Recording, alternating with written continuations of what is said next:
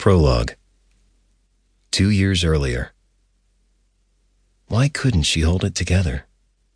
Her eyes moved over to her sister and brother, who were standing a foot away from her.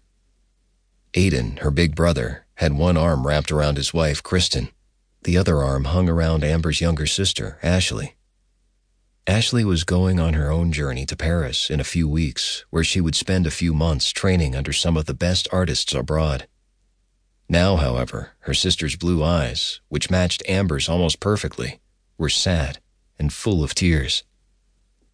"Are you sure you can't postpone the trip until I leave?" her sister begged once again. "No, sorry. The screen tests are in 2 days." She walked over and wrapped her arms around her sister's shoulders. Ashley was a few inches shorter than Amber. Their matching eyes were as far as their similarities went. Amber was tall, thin, and curvy where it counted, with long, flowing blonde hair that curled just right.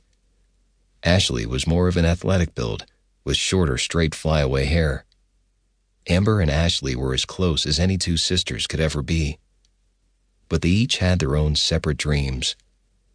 Ashley's dream was to be a world-famous artist, so she was heading out in a few weeks to attend school and live in a small flat along the Seine River and study under some of the best of the bests. Amber's dream had always been to be a famous actor. She had always imagined seeing her name in bright Hollywood lights, having her picture on the cover of magazines, dating the rich and famous, living in a mansion in the hills of Hollywood. So when she found out about the casting screen test for a new show that was sure to quickly become a hit, she had pulled some money from her savings and bought a one-way ticket. After all, if Ashley was going to follow her dreams, wasn't it about time she did the same? "Make sure to call us the moment you land," Aiden said, running a hand up Kristen's shoulder. Amber nodded, not trusting her voice to say anything else, then quickly hugged everyone and started walking towards the security gate. She looked back as her family melted into the growing crowd at Denver International Airport. The long lines at DIA were something she had planned for, as was the lengthy goodbye from her family. Her parents had driven her there, quickly saying their goodbyes in the drop-off lane outside as the snow fell softly over them.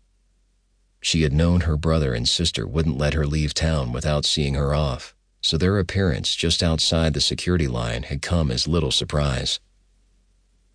She was only a few feet away from her first security check when she heard her name being called. Glancing back, she held her breath as she watched Tom walk slowly toward her. Thomas Albert Jr. had been her one and, to this day, only love of her life. He was everything Amber had ever dreamed of in a man. A true Adonis. But what had made the man top of everyone else in all her books was the very long history they had together. Tom was, and had been, her brother Aiden's best friend since, well, before Amber had been born.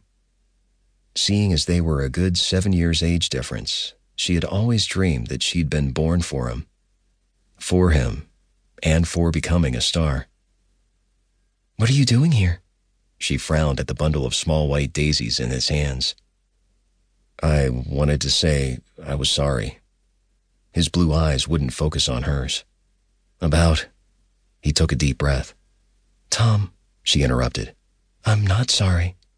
She bit her bottom lip. "I meant what I said." The memory of the night before flashed quickly in her mind. She had driven across town and showed up on Tom's doorstep. It was 10:15, and his light had been off.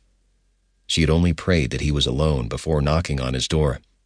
He had answered in nothing but boxer briefs and a scowl on his lips.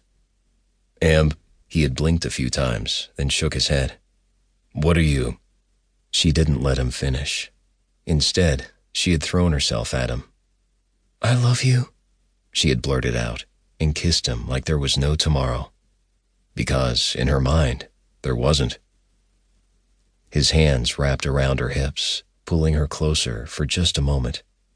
She had enjoyed feeling what she did to him, pressed up against her hip. Enough so that she had groaned with delight.